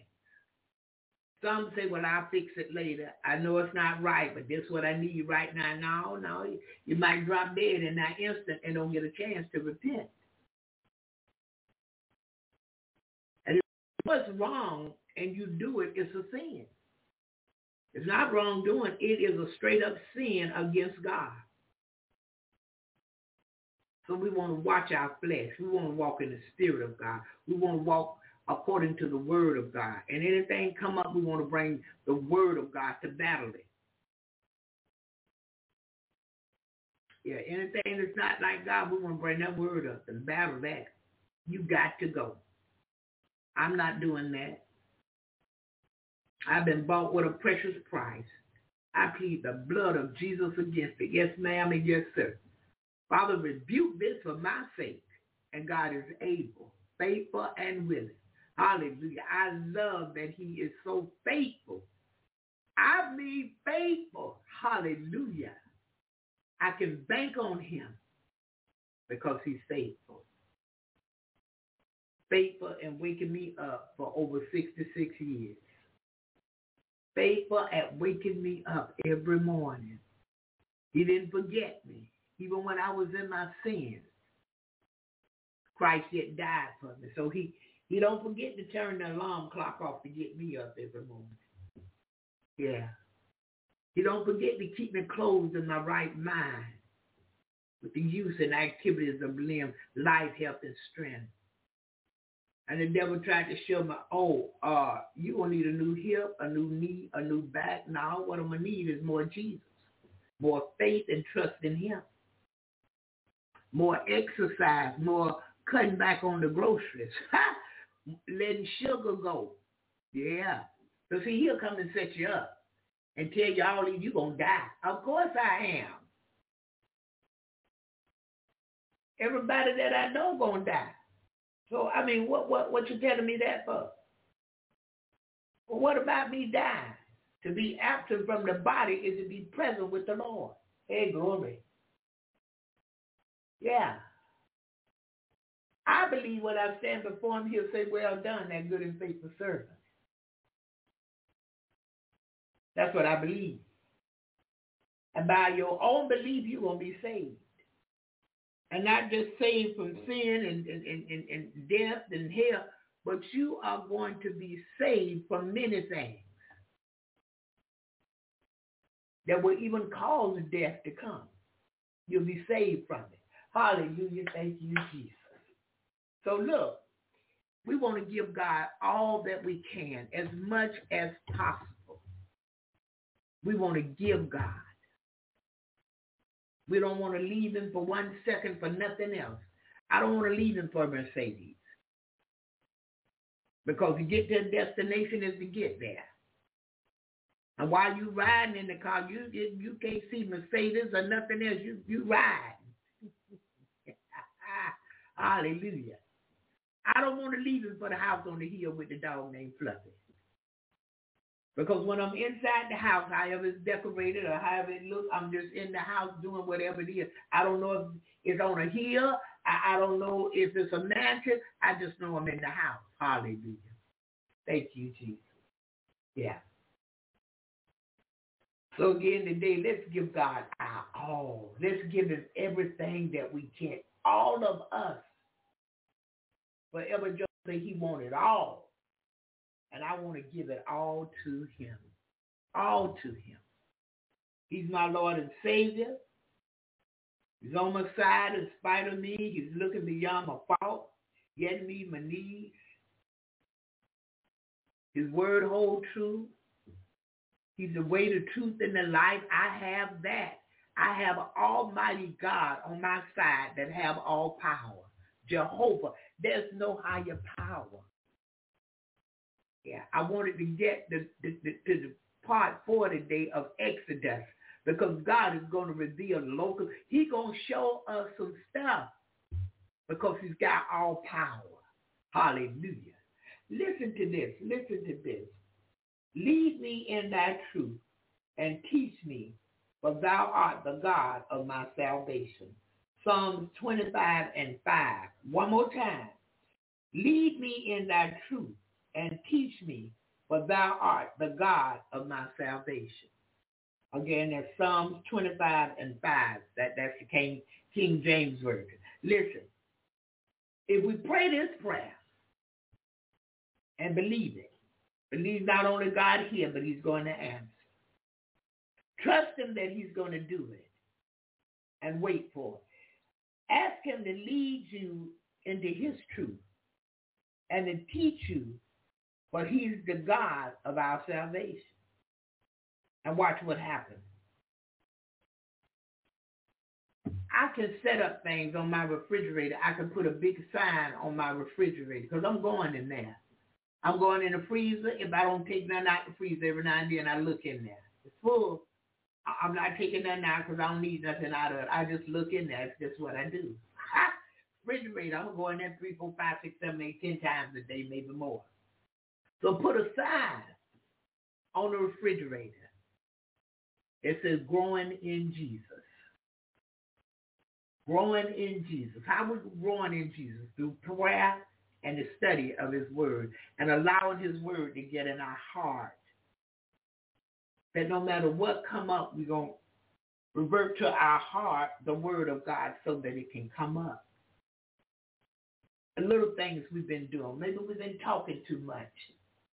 And the scriptures say be quick to hear but slow to speak. So we'll start working on that. One thing at a time. Don't try to work on too many things at a time.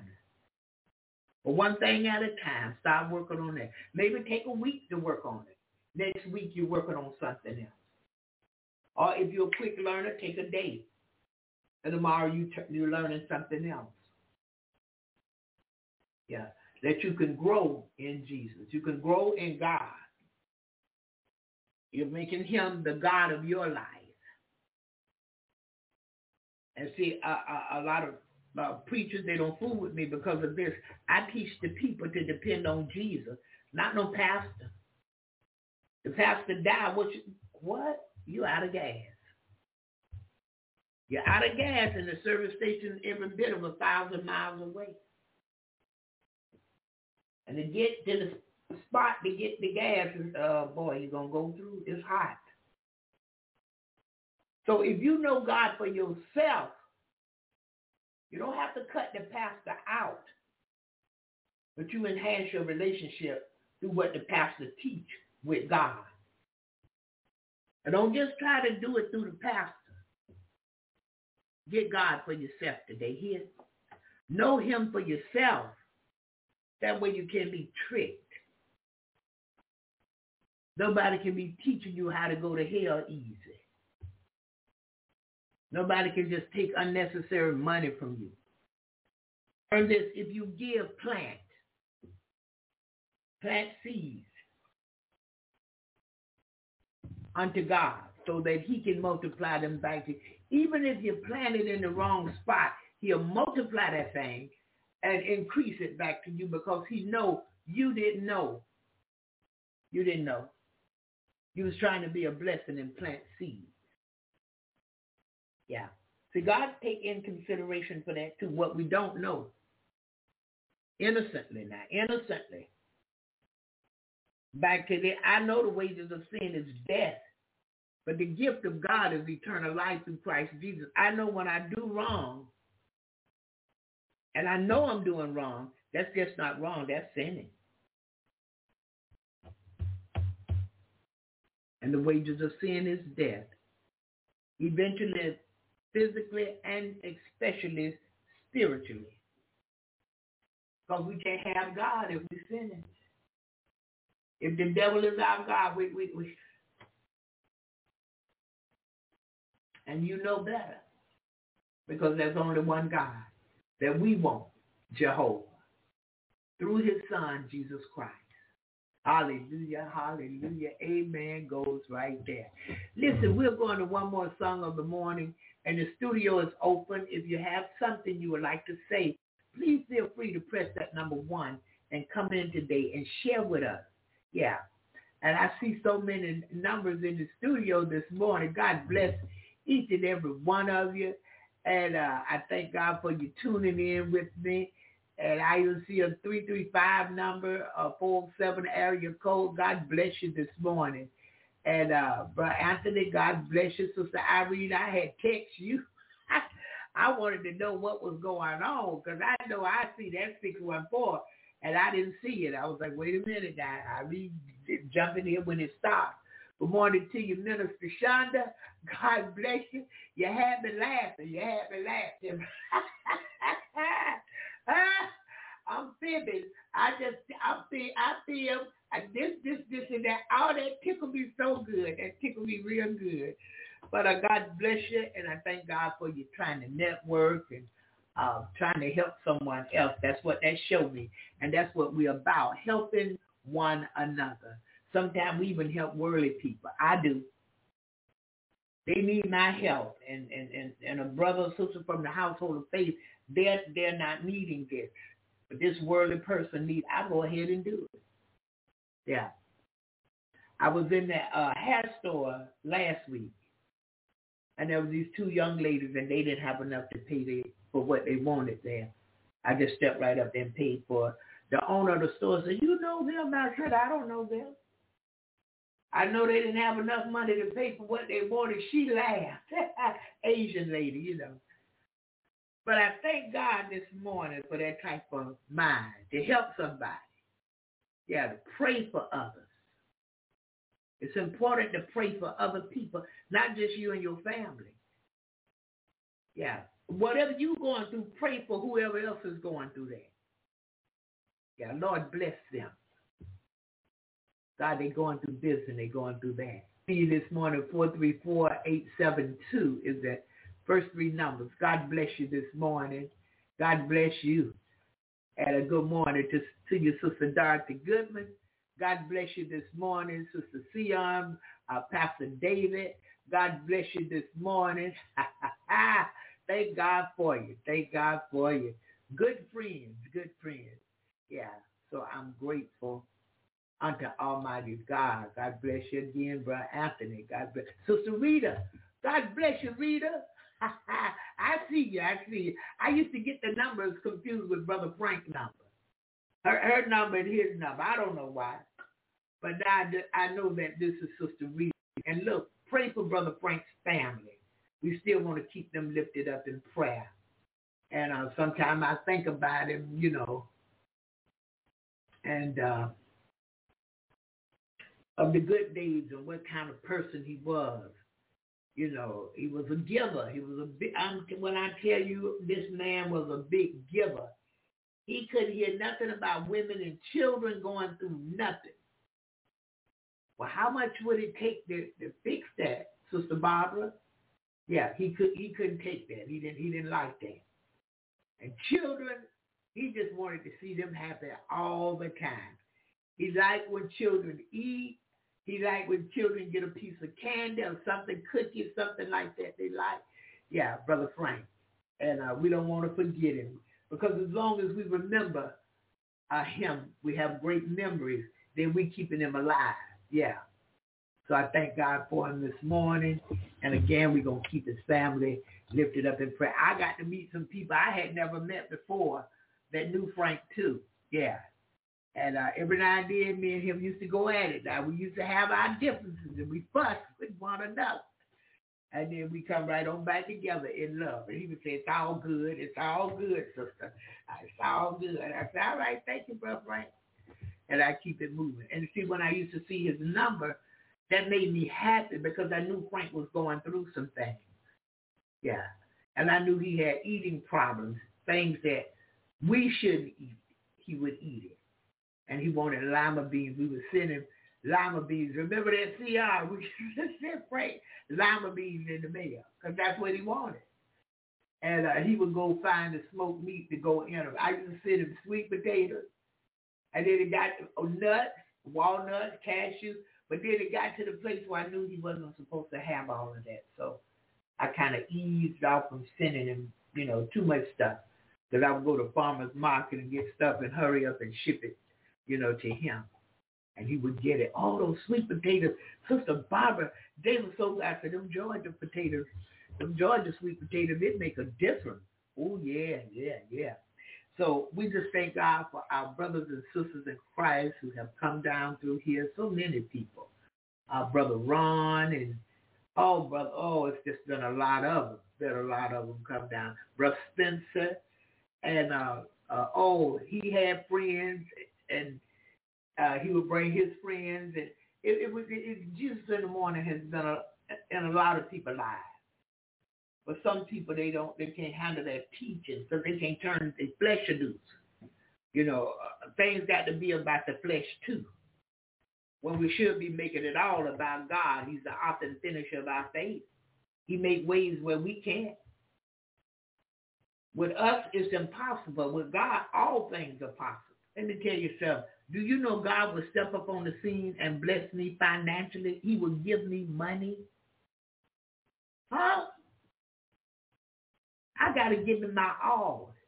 He got to come first in everything. He got to come before anybody. Late in the midnight hour, because I don't do it. But if I had troubles that kept me awake in the midnight hour and I went crying and praying to him, guess what? He going to put me to sleep. He going to cause me to rest. Yeah. God is faithful.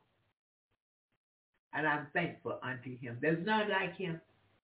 And we want to love him. We want to love him. If you know what love is, truly know what love is, God is who you should love.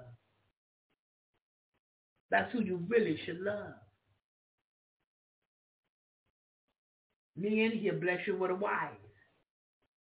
Women, he'll bless you with a husband. Children, you got family. It's enough love to go around. But we should love him first because he first loved us. Looking at John chapter 4, down around the 8th verse down in there. For God is love. It teaches that. Even teach us in there, we ought to love one another. Teach us to be careful about false prophets. That's preachers coming. Because in this hour, they come and they trick you. Yeah. There'll be a lot of people messed up because they listened to someone else and they didn't listen to God. And you can go and tell them. They're not going to listen to you. They think you just talking. This is what you want to do. It's not what I want you to do. I got some business over here, my own, to tend to with God. I got some coming up to do in God. I ain't got time to fool with you and what you need to do. So if he sent me to tell you what you need to do, I hope you listen. Because it's not what I want you to do. Yeah, I got my own cross to bear over here. I got my own work to get done. I got my own enemies to love. Hallelujah. Thank you, Lord. So it's not what I want you to do. It's what God spoke for you to do. Just like with Aaron and Moses. Going to Pharaoh, telling Pharaoh what God said. Pharaoh didn't have nothing for that. Who is God? I don't know him. Yeah, Moses says his mouth was dirty. Yeah. So no, I don't have time to play those kind of games. I'm busy over here. I promise you. Yesterday, I just wanted to see if it was another phone, cell phone, that really rang like this one was yesterday. I had to keep going and say, give me a few. Give me a few. Give me a few. Sometimes to the same person, give me, because they done call me back again, give me a few. The harvest is plenteous, but the laborers are few. We pray that the Lord of the harvest would send more laborers. But again this morning, I want to share this. We want to be mindful of the labor that he called and chose us for. And Lord, stir up the gifts in me. You stir up the gifts that you put in me. Let me be a harvest worker. Don't let me get caught up in the titles and into the building and how I look and how I'm going to present it. Now, let me get caught up in you, in obedience unto you. I want to obey you. I don't want to be up here doing my thing because it's no good. Yeah. It would be absolutely foolishness. Anything good I'm doing or done, God did it. Because without him, I can do nothing. Hallelujah. Amen goes right there. All right, we're going to one more request for the morning. All right, thank you, ma'am. I will play it. Let me find it right quick. and I will play it. Hallelujah. We're going to this one. When we come back, the studio is open. If no one have anything they would like to say this morning, I will pray us out. Hallelujah. You gotta go there where they at. Being an evangelist, being in the streets, and watching the young people with their swag and different things, you begin to learn how you got to adapt in order to win them. You got to learn how you got to go where they at in order to be able to reach them. So we're going to give you this one. This one is called I Put God On It. Okay. Anything that you may be going through, any situation that you may be facing, anything that you may be struggling with, step outside of yourself. Come on now. And put God on it. Amen. Amen. Look at Ricky. Look at Ricky.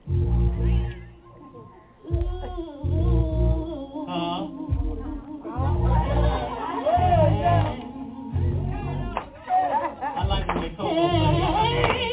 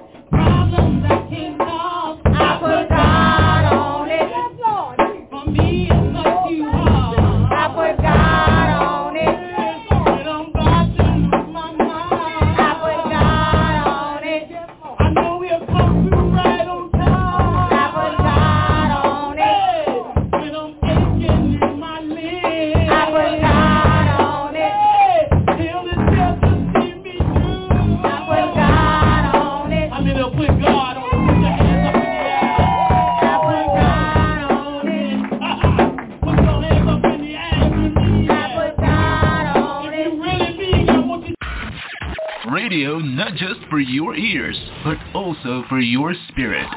Jesus in the Morning Radio. And you're with Barbara. Hallelujah, hallelujah. Father God, in the name of Jesus, we thank you for this day, Lord. This is the day that we have. Yesterday is gone and tomorrow is not promised. But Father, we are here today, and we ask that, God, you would lead and guide us this day in the right path for your name's sake. Move for us today, your people, your children. Father, you're our master. And without you again this morning, we can do nothing. We need thee. Oh, we need thee. Every second, every minute, every hour, every day, every month, every year, oh God. We need you. Can't make it without you again this morning. Father, as we depart today, we ask you to bless our going out and bless our coming in. Lord, meet the need in our lives according to your riches and glory by your Son, Christ Jesus. Many need money. Many need healing, oh God. Many need to have the right mind. Father, help us this morning. Some may need food. Some may need clothes, furniture, transportation, whatever it may be today, oh God. We ask that you would move this morning in a mighty way. Hallelujah. We thank you this morning. Even money, God, money answers all things. Many of us have heart desires that, God, it takes money to get it done. Open doors, make ways for us. Open the windows of heaven as we pay our tithes and offering the more, and pour us out blessings we don't have room enough to receive. Father, even if it's $1, give us $1 that we can plant a seed in good ground that it will multiply back to us. In the name of Jesus. Father, especially those who have ministry. And Lord, we're trying to spread the good news of you. Oh, do it for your glory in the name of Jesus. Thank you, Lord. Thank you. We thank you this morning. And Father, we give you glory again, honor and praise. We worship you in spirit and in truth. Again, we ask it all in Jesus' name. Amen and hallelujah. Thank you, Jesus. Thank you, Lord. Thank you. Thank you. Thank you, Jesus. Thank you, Lord. Hallelujah. We thank you, Johoah God. Hallelujah. Hallelujah. May the Lord watch between me and thee while we are absent, one from another, in the name of Jesus. Go today in love and peace. Share the good news of Jesus and give someone something of quality, even if it's a scripture, even if it's a prayer. God loves a cheerful giver. Have a blessed day. I speak the blessings of Almighty God upon you today, May the 17th, 2023, in Jesus' name. Hallelujah. So at this time, I'm going to say bye-bye and one more last song of the morning. And after this song, I won't be coming back. God bless you. God bless you today.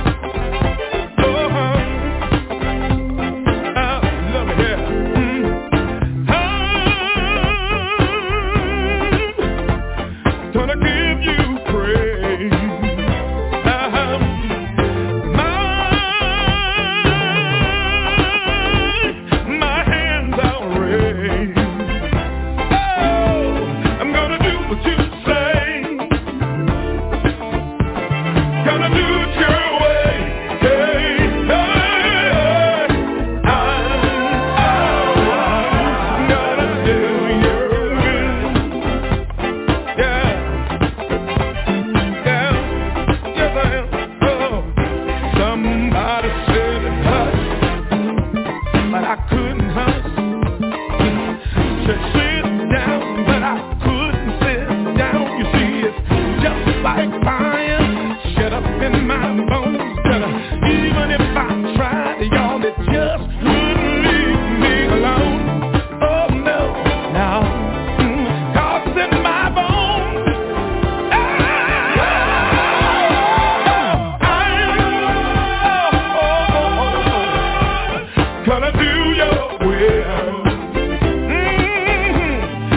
you to say.